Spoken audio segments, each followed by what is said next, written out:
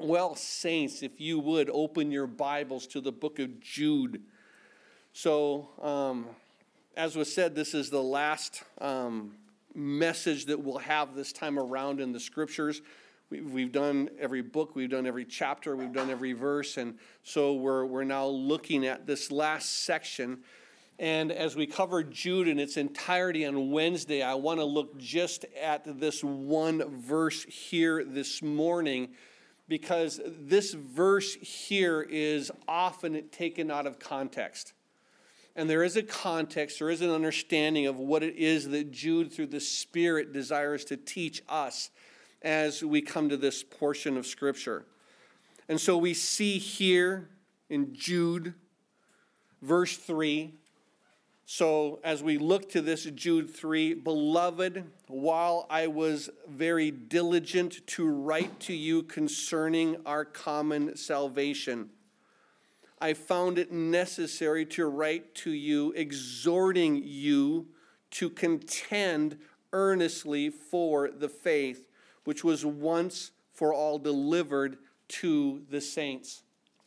Within this passage, we begin to see this opening up, and the issue that most people have a problem with, a misunderstanding in contending earnestly for the faith. Contend does not mean to be contentious. It doesn't mean to fight others.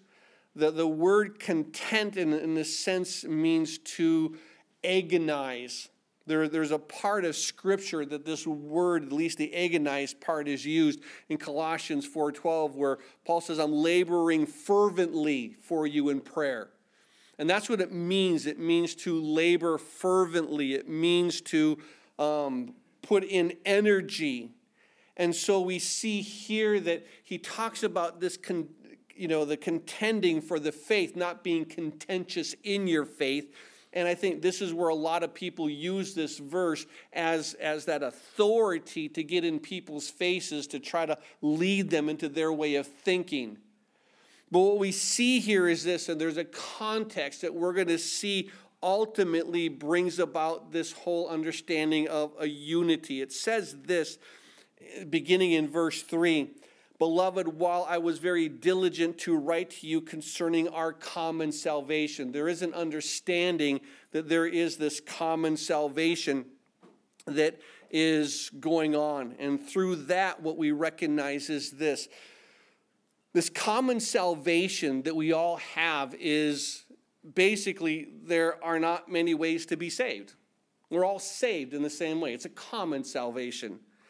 And so there's one way that is common to all men and for all men. And within that common salvation, keep in mind that we all have this common faith or this belief of how we are saved. So just mark that. There's a common salvation which falls to a common faith. And so basically, in other words, we're all part of this family. Every one of us, we're a common salvation. It's been said this, that although we're all spread out before the cross, the ground is level. None of us are on a higher platform there at the cross. We're there, all of us being sinners, all of us saved by grace. There's this incredible unity that comes. And so we see that we are all part of this family, this beautiful building, the body of Christ. We call it the church. And that's what we are. So regardless of your age, regardless of your personality, regardless of your giftings, and regardless of basically how you sometimes walk out your salvation, keep in mind that we are all part of this body of Christ. Now, some of us are hands, some of us are feet, some of us are heads. We all are different parts of the body, so we don't do all things the same. But keep in mind, we're united because what? We're the body of Christ. He needs to be glorified in what the hand does. He needs to be glorified in what the foot does. He needs to be glorified in what the mouth does. Every part of the body has one purpose, to fulfill the will of the head, which is Jesus Christ. And I think this is what we see. There's a common salvation. It all points to the work of Jesus Christ. And so we see here that what we're recognizing is that here, when we deal with this area of now coming to this point of this defense of the faith, and this is what we're looking at now in this latter part of verse 3. He said, I found it necessary to write to you, exhorting you. In other words, imploring you, really in a sense, begging you, contend earnestly for the faith. Agonize over the faith. In other words, you need to recognize this is difficult work. In other words, if it isn't difficult, you don't agonize. You don't have to work too hard to do it. But this faith that you're to work towards is something that he says it's difficult work. Now, as a Christian, if you've been walking with the Lord for any amount of time, you'll realize that so often you'll hear a message and it's like, oh, Lord, that's so easy. You make it sound so easy. And then you try to walk it and you realize it's a little bit more difficult than it sounds. It's so easy to say, just love one another. And you say, oh, that's easy, just love one another. Until it's like, are they included in another? You know, I hope they're not included. Can I love everybody except them? Can I love them differently? And we realize sometimes the message seems easy, but the walking of it, when you deal with our own flesh, when we deal with our own carnality, to walk these things are difficult. Now, when it comes with contending for the faith, I want you to understand that it's you and I diligently working this difficult task. And it's about the faith being lived out in me. So often when we say contending for the faith, it's always, trying to get someone else going outward and trying to get them to agree with me. When you take a look at the fullness of the context of what this letter is, I want to bring you to the end of the epistle. I want you to turn to verse 20 and verse 21 here of the book of Jude. It says this, but you, beloved, building yourselves up on your most holy faith, praying in the Spirit, keep yourselves in the love of God, looking for the mercy of our Lord Jesus Christ unto eternal life. We begin to see something about the Lord. He says in verse 20, building yourselves up. Not trying to get others to agree with you. Now, it's contending, it's agonizing over my own faith, my own walk, the purity of that. And I think what happens is that when I'm agonizing over mine, I'm building myself up. I'm praying in the Holy Spirit. I'm seeking God's guidance. How are you leading me? What do you want from me? And then it says this in verse 21, keep yourself in the love of God. Keep yourself in the love of God.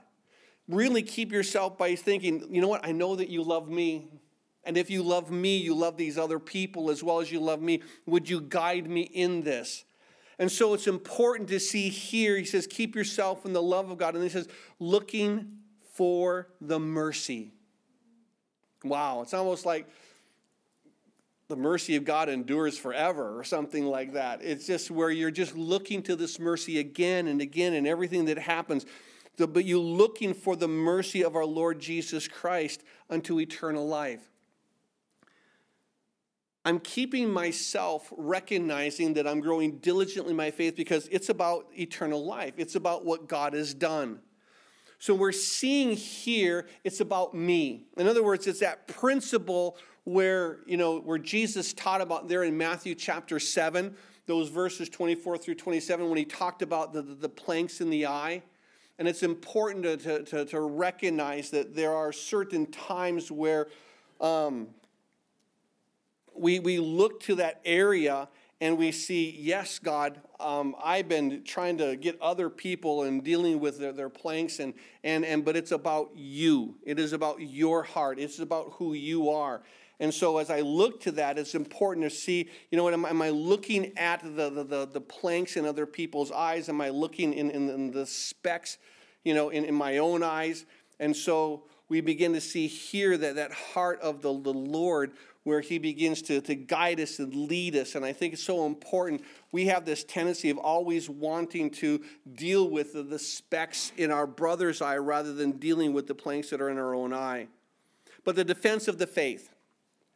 I want to take you to what this faith is that Jude is talking about, where he says, contend earnestly for the faith. What is this faith?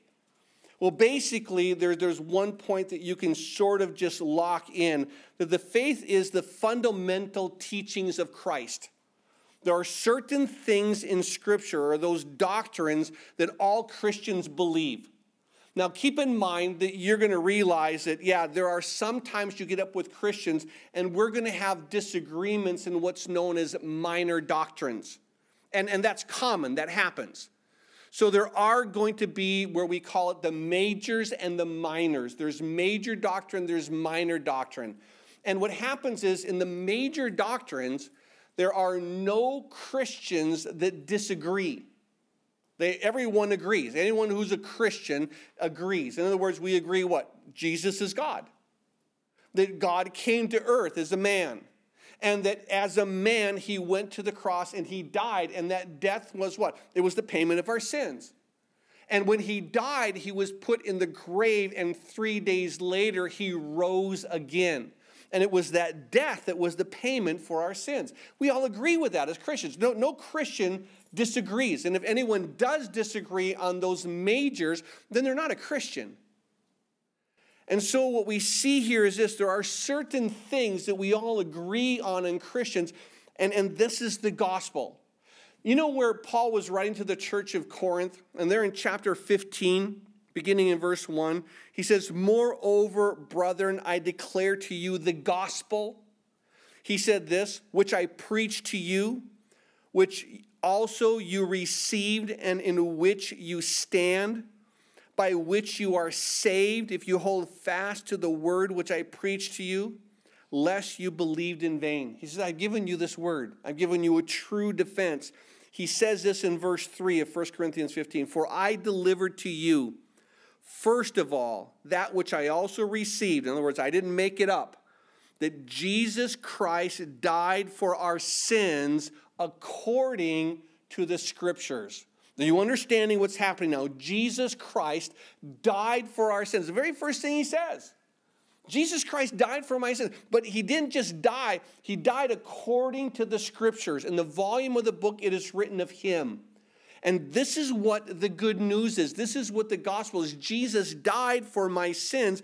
The Scripture from Genesis to Revelation declare that fact, that God would atone for my sin, that my sin needed to be atoned for. Jesus Christ died for our sins according to the Scriptures. In verse 4, that he was buried, that he rose again on the third day according to the Scriptures.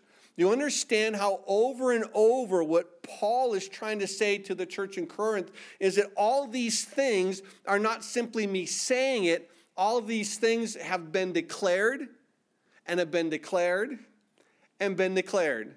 They've been declared in Genesis. They've been declared in Exodus. They've been declared in the Gospels. Every time that you open this Word of God, there's a declaration of Jesus Christ. Everything that we see in the Old Testament are shadows, pointers to him, because his death is the payment. His death is the one that we all look forward, that everyone looked forward to, and that we look back on. It's his death. And all the Scriptures portray that. They say that we are saved by what he's done.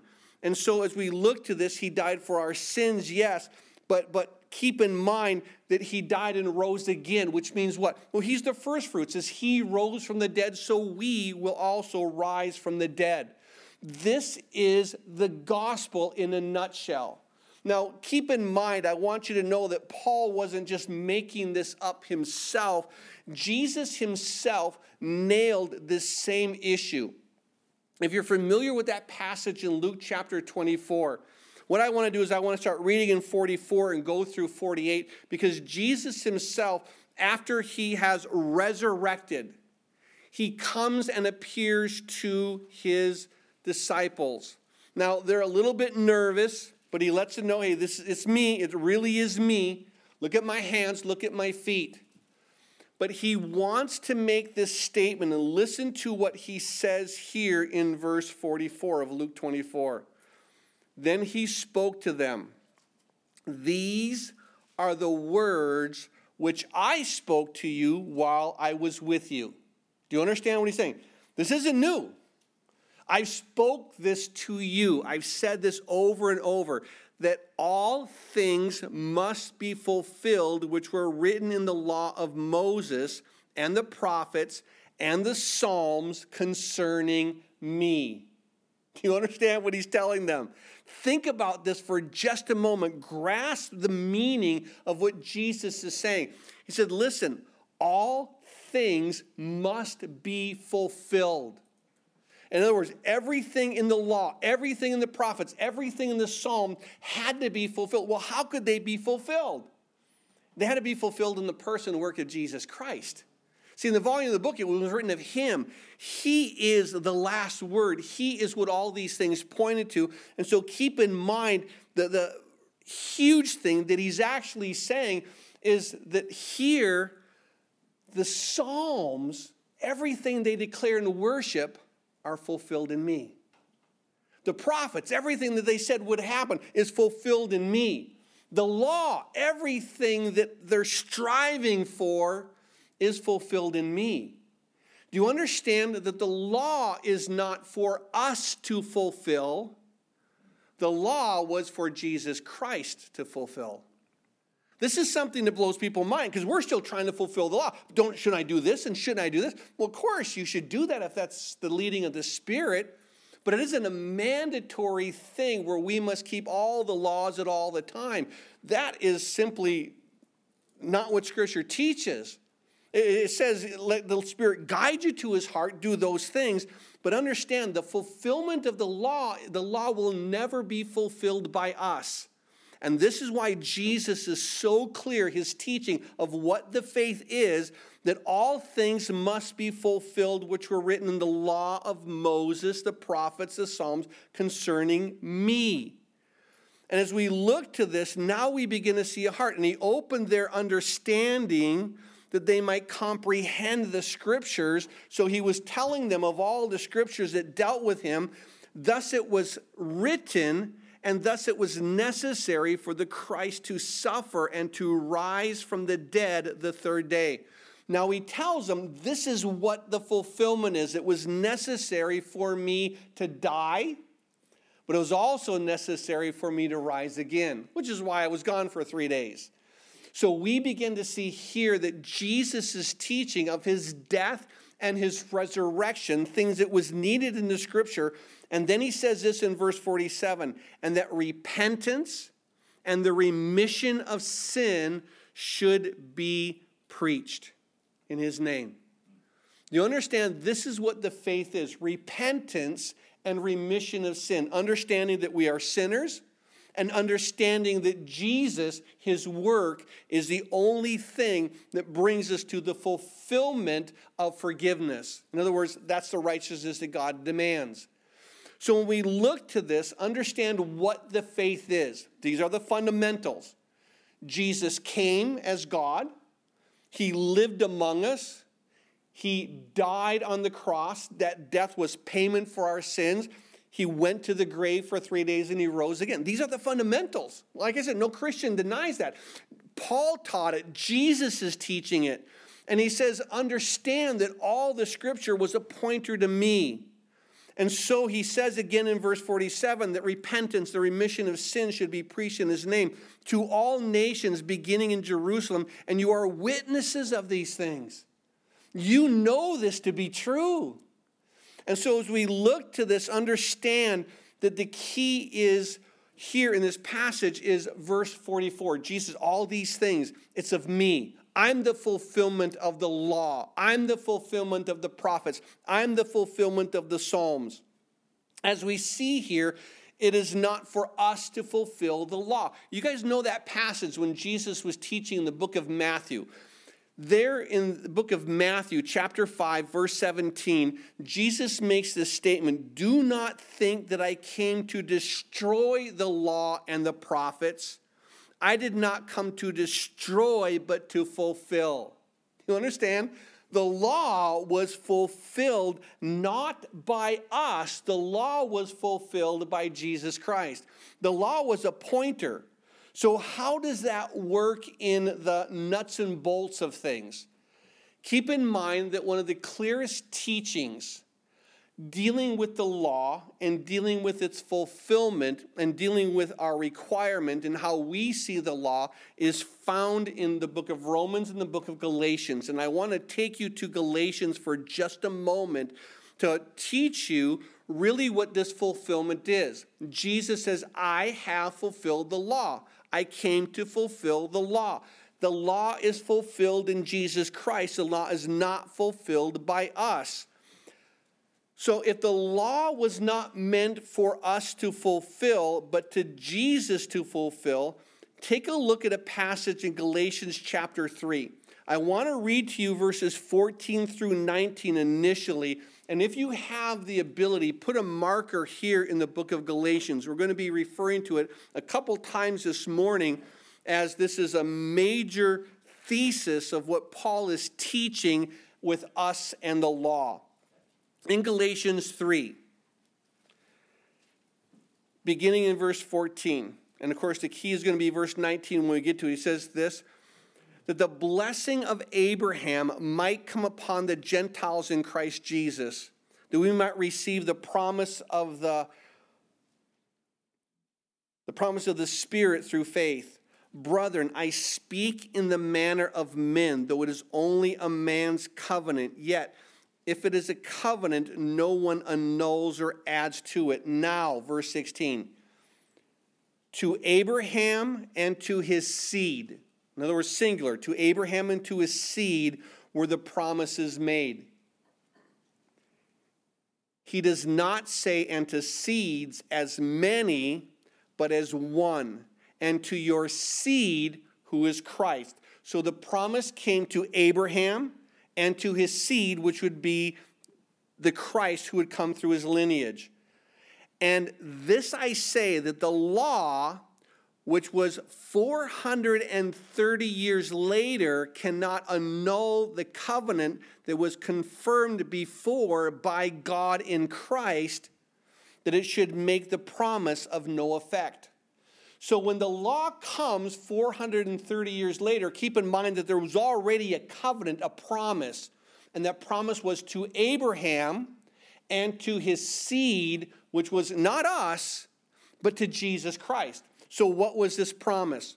Well, it makes this statement here in verse 17, and this I say, that the law, which was 430 years later, cannot annul the covenant which was confirmed before by God in Christ, that it should make the promise of no effect. For if by the inheritance of the law it is no longer of promise, but God gave it to Abraham by a promise. Now verse 19. What purpose then does the law serve? Great question. Why is the law? Well, one, we know it was there so Jesus could fulfill it. But what does the law serve? It was added because of transgressions till the seed should come to whom the promise was made and was appointed through angels by the hand of a mediator. Now, this here, verse 19, is the crux to what we're looking at. What purpose then does the law serve? Well, it says this about the law. It was added because of transgressions till the seed should come. What does it mean it was added because of transgressions? Like I said, keep a marker here in the book of Galatians, but I want to read to you one portion of Scripture found in the book of Romans. In Romans chapter 7, verse 5 and 8, these two chapters, these two books that are kind of parallel, back and forth, dealing with the law and grace. But what Paul begins to say to the church in Rome, in the book of Romans chapter 7, beginning in verse 5, for when we were in the flesh, the sinful passions which were aroused by the law were at work in our members, bearing fruit to death. Let me read that again. For when we were in the flesh, the sinful passions which were aroused by the law. How can the law arouse sinful passions? But it's what it says. The sinful passions which were aroused by the law were at work in our members to bear fruit to death. So what happens is this, as he goes on in verse 6, but now we have been delivered from the law, having died to what we were held by, so that we should serve in the newness of the Spirit and not in the oldness of the letter. What then shall we say? Is the law sin? Certainly not. On the contrary, I would not have known sin except through the law, for I would not have known covetousness unless the law said, you shall not covet. But sin, taking an opportunity by the commandment, produced in me all manner of evil desire. Again, look at verse 8. Sin, taking the opportunity by the commandment. By the law, sin, by the law, produces in me all manner of evil desire, for apart from the law, sin was dead. So this is a confusing topic. It's a confusing thing. So we recognize here, what does the law do? The law, in a nutshell, allows us to bear the fruit of death. What do I mean by that? Well, look again in verse 5. For we were in the flesh, the sinful passions which were aroused by the law. In other words, the law allows us to bear fruit. That were aroused by the law were at work in our members to bear fruit to death. The law allows us to bear fruit to death. What does it mean? Let's put it this way. If you're on a road and there is no speed limit sign, you can drive 30 and you're not breaking the law. You can drive 60 and you're not breaking the law. You can drive 120 and you're not breaking the law. Why? Because there is no law that's stated. You're free to do whatever you want to do. But once there's a speed limit sign on that road and you exceed it, then what? Then you break the law. And what Scripture teaches is this, that it's not only driving faster than the speed limit is breaking the law, but let's just say you're late and you wished you could drive faster, but you don't because you're good. Well, the very fact that you wanted to drive faster is making you guilty of the law because you're already in your heart wanting to say, I don't want to do this, I want to do something else. And that's what Jesus taught. He said, you've heard it said, do not murder. I'm saying if you're angry. All these things he taught, if it's even in your heart, if it's in your thought, you've already broken. And that's what the law does. So keep in mind that the sinful passions that were there aroused in us were part of our nature. We were just sinners by nature. But what the law did was this. It allowed us to bear fruit of death. So when I did what I normally did by nature, and the law says, don't do this, and I did it, like, oh, I deserve death. And then I did something else, and the law says, don't do this. I'm like, oh, I deserve death. The law said, honor your mother and father. And I was 2 years old. I didn't want to eat my peas. I was deserving of death. And every time that I did something that was against God's law, the law says this, you deserve death, you deserve death, you deserve death. That's what the law did. And so keep in mind, the law bore the fruit of death. Every time that I understood this was the heart of God and I didn't keep it, what does the law do? It says, guess what? I've just borne another fruit. I've just added one more reason why I should die, why I should be separated from God. That's what the law does. The law over and over again tries to tell me I'm not worthy of God. It doesn't make me worthy. It tells me I'm not worthy. So keep in mind that I can keep 1 point of the law, but if I break 8 points of the law, guess what? I'm still deserving of death. And I can keep 8 points of the law, but if I fail in 1 point of the law, guess what? I'm still deserving of death. If I keep 100 points of the law and I make one mistake, guess what? I'm worthy of death. You understand what the law does? The law simply allows me to bear fruit of death. It arouses in me all of the evil passions. It births in me the reality that I'm not worthy of God, that I'm only worthy of death. It teaches me that I should be like Esau, not Jacob. See, God hated Esau, but Jacob I loved, Esau I hated. I deserved to be in Esau's camp. Jacob deserved to be in Esau's camp. Yet what? God loved. Isn't that amazing? This is what the law does. The law tells me over and over again that I'm not worthy of the grace of God. So when we see what the law does, back in Galatians, and I want to read to you this one portion so that you can understand a little bit of what here it is that God is trying to teach us through this passage. In Galatians chapter 3, I want to read verses 24 and verse 25. It makes this statement, therefore, the law was our tutor to bring us to Christ, that we might be justified by faith. But after faith is come, we are no longer under a tutor. So the law was a schoolmaster. The law was a teacher. And what the law says is this: go to grace, go to grace. You don't deserve anything. You haven't earned anything. You failed, you failed, you failed. Go to grace. That's what the law teaches. And it really was a one-string guitar. That's all it was. You failed, go to grace. You failed, go to grace. That's it. Now, there was no other note that was played. And every time we failed in the law, it says you're deserving of death. Go to grace instead. You understand what this beautiful thing that here the scripture teaches? The law was fulfilled in Christ, not in us. The only thing the law did to us was condemn us and drive us to what? To grace. So the law, it says here in verse 24 of Galatians 3, therefore the law was our tutor, it was a schoolmaster, it was a taskmaster to bring us to Christ. Drive us to Christ, if you will, that we might be justified by faith. Do you understand? The law says, go to Christ and you're justified by God. That's what we stand on. This is why the law was fulfilled in Jesus. He came, he died, he rose, and in his death was the payment for our sin. In his death was the access to God, nothing more.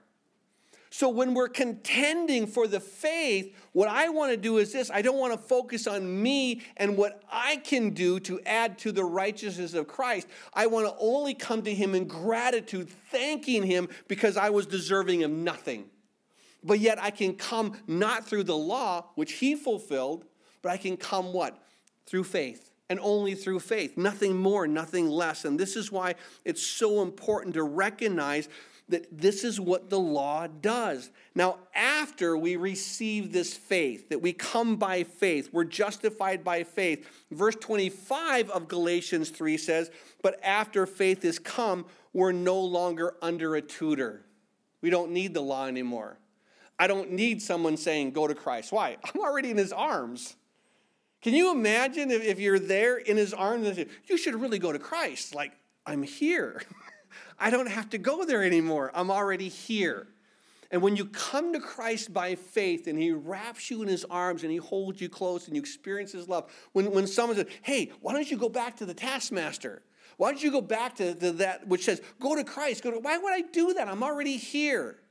I've already have fulfilled what I need to do. I need to be fulfilled by saying, Jesus, you fulfilled the law. I'm coming by faith and faith alone, not of works. It's the promise. It was from Abraham and to his seed that the work of my salvation, of your salvation, would be fulfilled. Now, one other portion that I want you to see, back up to Galatians chapter 2 for just a moment and look here at verses 14 through 16. Galatians 2, 14 through 16 makes this declaration, but when I saw that they were not straightforward about the truth of the gospel, in other words, what the gospel was really saying, what the gospel really meant, what the faith really was, I said to Peter before them all, if you, being a Jew, live in the manner of Gentiles and not as a Jew, if you, Peter, are now free in grace, and you're living the way the Gentiles are, free in grace, why do you compel the Gentiles to live as Jews? We who are Jews by nature and not sinners of the Gentile, knowing that man is not justified by the works of the law, but by faith in Jesus Christ. Even we have believed in Christ Jesus that we might be justified by faith in Christ, and not by the works of the law. For by the works of the law, no flesh shall be justified. This is where the key is coming in. We see here this beautiful truth that by the works of the flesh, by the works of the law, no flesh shall be justified. Do you realize it's just saying the same thing over and over again? The same thing that Jesus said. I am the one who came. I died for your sins. I'm the fulfillment of the law. That's everything ever Scripture taught of. Not that you need to do the law. The law was fulfilled in me. What the law needed to do is condemn you. And it did it again and again and again. And every time, here was the law. Oh, I failed that. I mean, how many times have you been angry at your brother without a cause? How many times have you looked at someone and lusted after them? I mean, you take a look at how intricate these things are and understand it. How many times have you coveted? Like, oh, I really wish I had a better car. I wish I had a better house. I wish I had. Any time that you're saying, God, you're not sufficient. I should have this, not what I have. And when you're thinking that, you're already coveting in your heart. That's a law, but it doesn't make me righteous when I don't covet. It just condemns me every time I do. And this is where the heart of it comes into. Now, if you turn to Galatians chapter 3, I want to read to you verses 11 through 14. It says this, but that no one is justified by the law in the sight of God is evident. For the just shall live by faith. Yet the law is not of faith, but the man who does them shall live by them. Christ redeemed us from the curse of the law, having become a curse for us. That is written, curses everyone who hangs on the tree. That the blessing of Abraham, in other words, the promise to Abraham and to his seed, might come upon the Gentiles in Christ Jesus, that we might receive the promise of the Spirit through faith. And this is the key, that it isn't no longer about the law, but it's what? About having an intimate relationship with God through the leading of the person of the Holy Spirit. Do you understand? That's my direction now. That's my heart. The Holy Spirit now comes inside of us, breathes in us what the will of God is for our lives, and we walk that truth. And so what happens is this, is we're freed now from this desire to say, I need to basically keep the law, and every time I do, look at how righteous I am. Oh, I've prayed for 20 minutes. Look at how righteous I am. Oh, I've witnessed today. Look at how righteous I am. Keep in mind that we cannot add to the righteousness, because if you are going to say, the law makes me righteous, you can only do one thing. You can't take a little bit of, I'm going to take this law but not this one, and I'll take this one and not that one, because my personality fits certain laws and it doesn't fit others. No, it's a whole thing. This isn't Burger King where you can have it your way. You take everything on the law, you keep it all, or you failed. So often we have this tendency of thinking that what the law is like is basically you have here God, and then you have all of these links, and then you have us being held by them. And so if you think about a chain link on the top and multiple chain links on the bottom, and we think, well, if I break this law, I still have all these other ones holding me up, right? So if you think about it in this way, let's just say there's one ring on the top, 10 rings on the bottom holding you, and then you're on the bottom. Well, if you break one, there's still 9 rings holding you, right? But that's not what the law is. See, the law isn't consecutive links holding you to God. The law is, here's God, and then you have one link, and then attached to that is another link, attached to that is another link, and another link. They're all in a vertical line. They're not all linked together. So some laws we keep very well. They're like a metal link. That's not going to break. Others, like paper mache. Have you ever seen the little construction paper links that kids make, and they put on a little glue, and they make a little ring of lines with it and pretty things? Well, keep in mind, that's us in the law. There are certain laws that you and I break because the link is so flimsy. And if that's on a vertical hole, guess what? If that one breaks, I'm gone. I'm destroyed. And this is what the law teaches me. I'm condemned, I'm condemned, I'm condemned. If one link breaks, if one law breaks, I'm condemned to death. And I think what happens is this, that we begin to see that this is what Jude is trying to teach us. You need to contend earnestly for this faith. Belief in Jesus Christ and Him alone for your salvation. Coming to Him and to Him alone. And this is that heart that he begins to teach us, where he says, listen, keep yourselves in the love of God.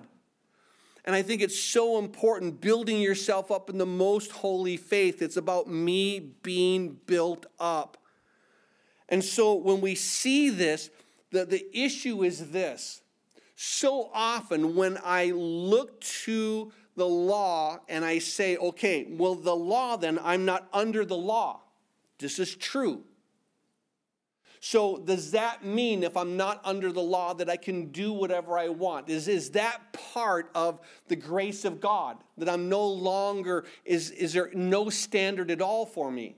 Now, keep in mind that that's not true either. Take a look at Jude verse 4, because he says this, certain men have crept in unnoticed who long ago were marked out for this condemnation, ungodly men who turn the grace of God into lewdness. So there's two areas of the faith that we need to be very, very, it's difficult to walk, difficult to believe, and difficult to trust in. That my life is not being marked by God by my keeping the law. My life is being marked by my faith in Jesus Christ. That's it. That's where my righteousness comes from. That's where my salvation comes from. However, in this grace, it doesn't give me the license to sin. Take a look at Jude 4 again. It said, ungodly men who turn the grace of our God into lewdness.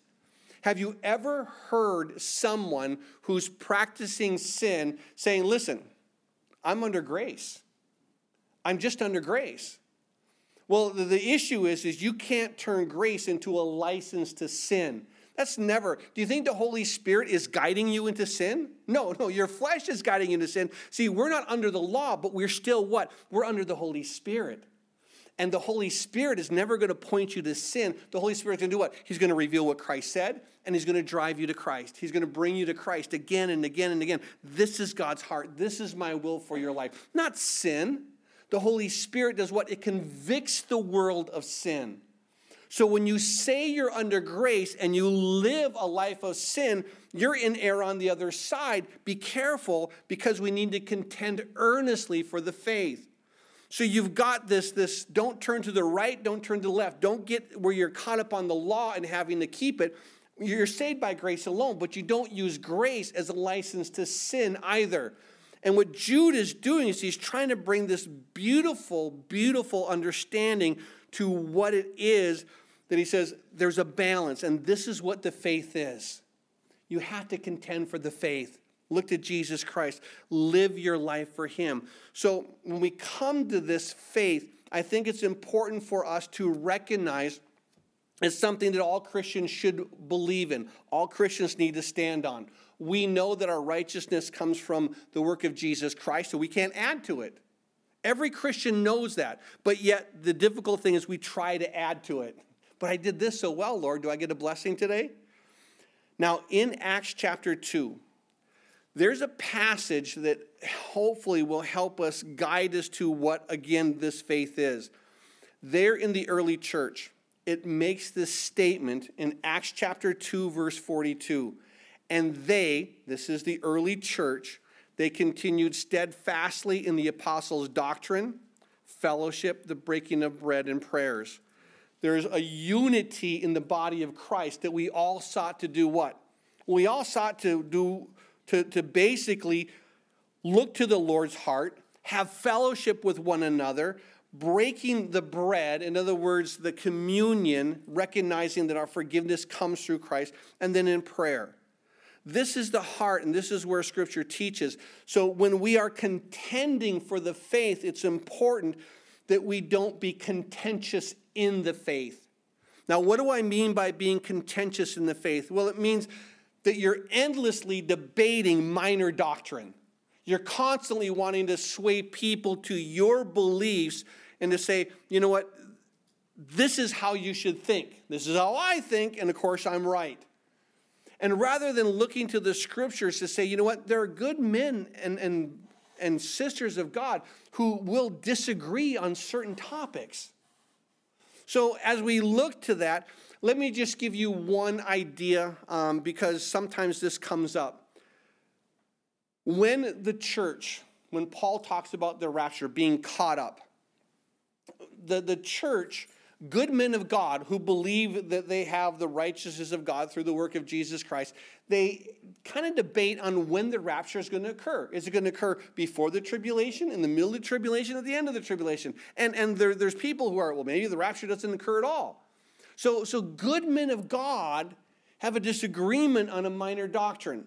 And what happens is the people are spending so much time dividing over, you're not believing the way I believe, that we're not glorifying Christ. Come and let's worship Jesus with me. Let's agree to disagree agreeably in this. But yet what happens is this, is that when we become contentious, when we feel that we need to be contentious in minor doctrine, that what happens is this. There's a group that here Jude points out to say this is the heart of those people. Those who constantly need to try to convince others in minor doctrine that want to constantly be contentious. You can't fellowship with me unless you believe in this minor doctrine as well. Look at verse 11 of Jude. He says this, "Woe to them, for they have gone in the way of Cain. They have run greedily in the error of Balaam for profit and perished in the rebellion of Korah." They look at these three individuals to say, these are the people, when you're contentious in all these things, you are coming under the category of three people you don't want to have a personality towards. He uses Cain, he uses Balaam, he uses Korah. Now, what is Cain? Well, we understand that Cain is basically empty religion, correct? In the book of Hebrews, chapter 11, verse 4, by faith, Abel offered a more excellent sacrifice than Cain.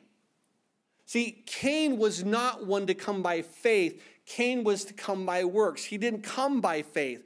By faith, Abel offered it. Cain did not.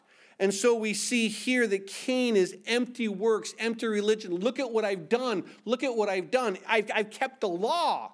I did this for you. Because I don't care what you did for me. I want you to come by faith. Do you understand? I've done the work for you. This is what you need to focus on.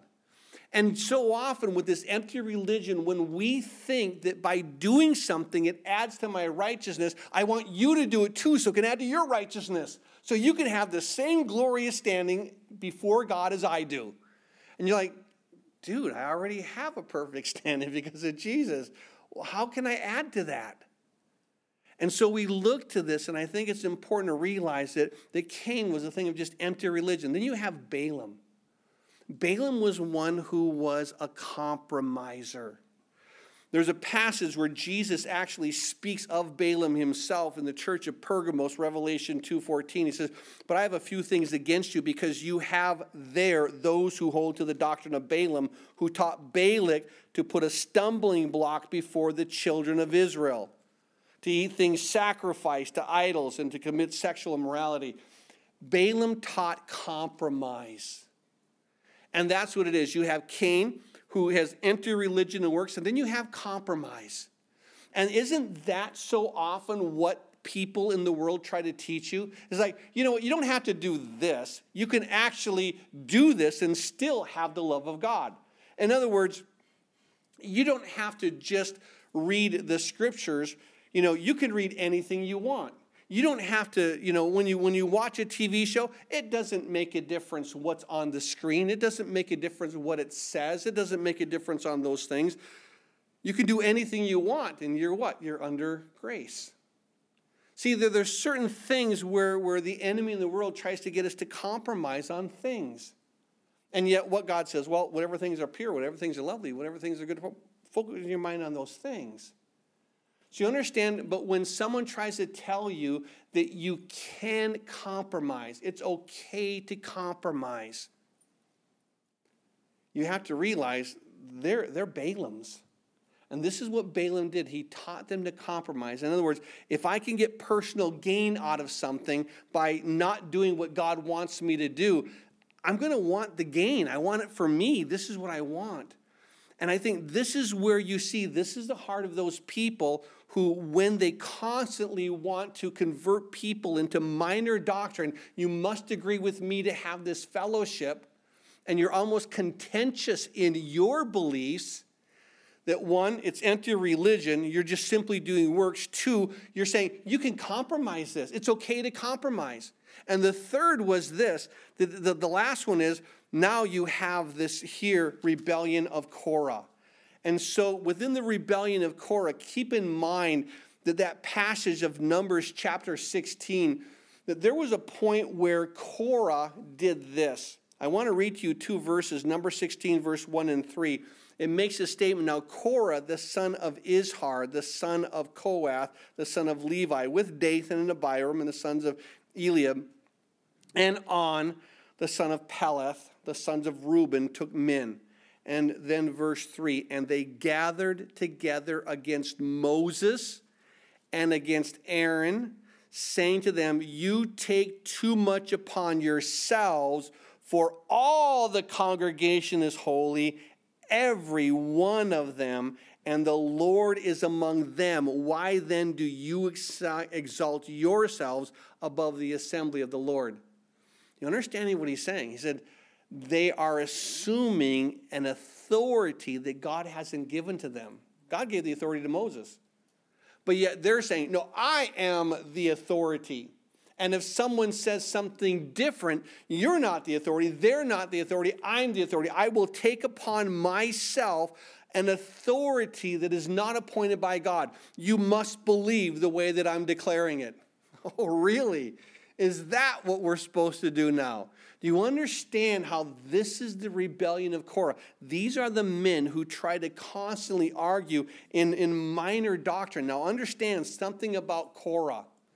That all the other men mentioned there in verse 1 of number 16, them, their wives, their children died. But Korah stood alone. His family didn't stand with him. I want to read you one portion in Numbers chapter 26, verses 9 through 11. Listen to what it said about the sons of Korah. The sons of Eliab, he goes on naming them.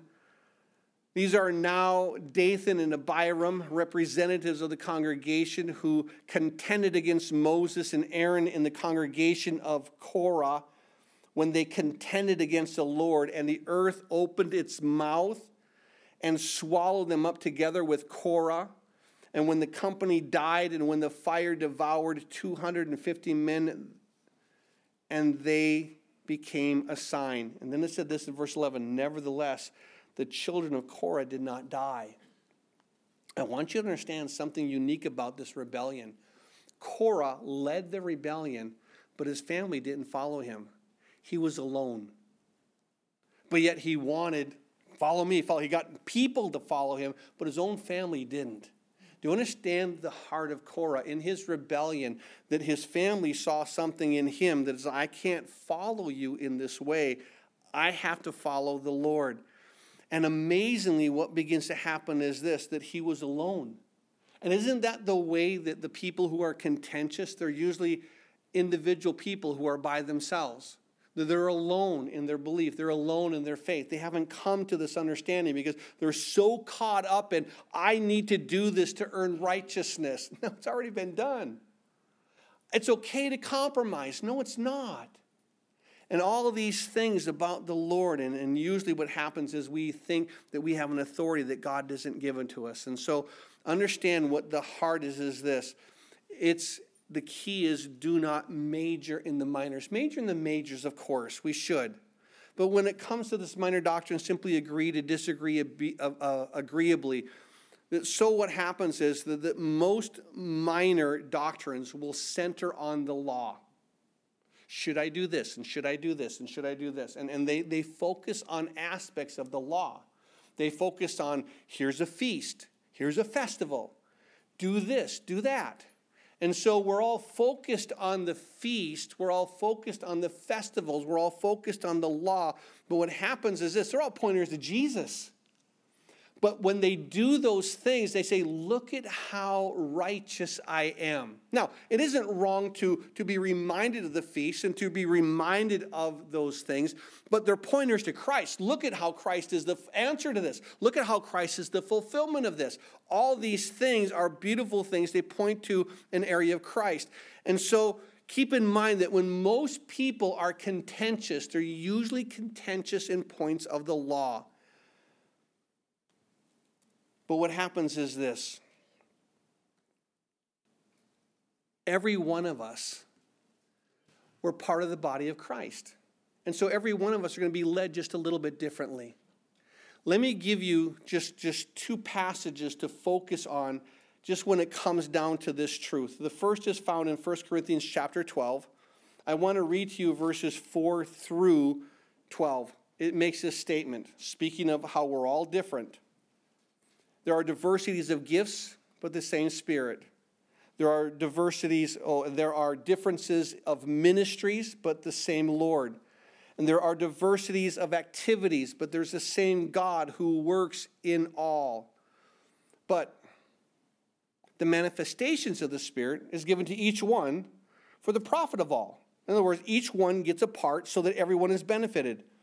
For to one is given the word of wisdom through the Spirit, another the word of knowledge through the same Spirit, and to another, faith by the same Spirit, to another, gifts of healings by the same Spirit, to another, works of miracles, to another, prophecy, to another, discerning of spirits, to another, different kinds of tongues, to another, interpretations of tongues. But one and the same Spirit works all these things, distributing to each one individually as He wills. This is the heart, for as the body is one and has many members, but all the members of the body, being many, are one body, and also of Christ. So do you understand what happens? We're all different. God's Spirit gives to each one of us a different ministry, a different gifting. So don't expect my ministry to be the same as yours, because I'm part of the body, yes. I'm just not your part of the body. Do you understand? I have a different gifting of the Spirit. And that's where it all boils down to the key to what God tries to teach us. One other passage to close with, Ephesians chapter 4, verses 11 through 16. Make this declaration. It declares this. And He Himself gave some to be apostles, some prophets, some evangelists, some pastors and teachers for the equipping of the saints for the work of the ministry, for the edifying of the body of Christ. And then it says this, till we all come to the unity of the faith and the knowledge of the Son of God, to the perfect man, to the measure of the statutes of the fullness of Christ, that we should no longer be children tossed to and fro, carried away with every wind of doctrine, by trickery of men and the cunning craftsfulness and deceitful plotting, but speaking the truth in love, may we grow up into all things to whom is the head, in Christ, to whom the whole body and joints being knit together by what every joint supplies, according to the effective working which every part does its share, causes growth of the body for the edifying of itself in love. We love everyone, that, even though they do something different than us. And this is what we need to contend for, that I in myself strive to say, I want to just focus on you, Jesus, and worship you. I, in myself, I want to make sure that I don't use the grace as a license to sin, that I do want to be led by the Spirit. If the Spirit leads me, I want to be led. If the Spirit says, don't go there, I don't want to go there. I want to be led by the Spirit. And I think it's so important that what I desire most is I want to contend for the faith, which is unity. Me working out what I need to do in me and loving you as He works out those things in you. And I'll tell you what, it's difficult work. It sounds easy until you try to do it. And this is where it's so important that we see here that this doctrine that was once and for all delivered to the saints, and that's what it says at the end of verse 3, this doctrine, once and for all, it was the word of Christ. That Jesus is the final word. He, in the past, spoke through prophets, spoke through all kinds of people and men and dreams, but in these last days, he's spoken to us through his Son. And Jesus said, the volume of the book, it is written to me. I'm here as the fulfillment.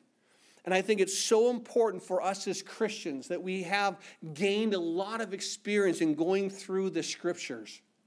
And we're going to go through it again. Starting next Sunday, we're going to start the whole Bible again. And so it'll probably take us another 11 years to do it again, but we're going to go through this again. And he's going to teach us more. But in everything that he's teaching us, what? It's pointed to Jesus. Understand that.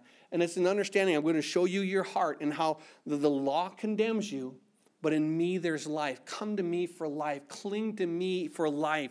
And let that be what we strive so hard to accomplish, holding on to Jesus. Just hold on to him. Sounds easy, but it's difficult because there's so many other people that try to sway you. Your own flesh wants to sway you. The world wants to sway you. The enemy wants to sway you. Contend. Strive. Agonize over clinging to the Lord. Amen? Oh, Father, we are so grateful for this word. You and you alone have given us, Lord, an understanding of what we have in you, Jesus. And we can't add to that work. Forgive us, Lord, when we try to use the law as something to make us even better, thinking that we can fulfill an aspect of what the law is, when the fulfillment of the law for us was simply to condemn us. That was all it did, and it did this well. It drove us. It drove us to the grace that we have in you, Jesus. As we come to this grace, we don't want to use the grace as an ability to run from you, but to use the grace as an ability to realize that if we've sinned, we can still repent and you still hold on to us. You don't cast us away because we want to cling to you. We want to draw near to you. So lead us by your Spirit. Teach us these things. Hold on to us, Lord. And if any of us have those minds of being contentious, Father, forgive us. Forgive us, Lord, that we could find the unity in you, and that's our heart. That we come to this place to worship you, and that's our heart. So do the work in our lives. Do the work in our minds, in our hearts. We ask this in Jesus' name, and all the saints of God said, amen.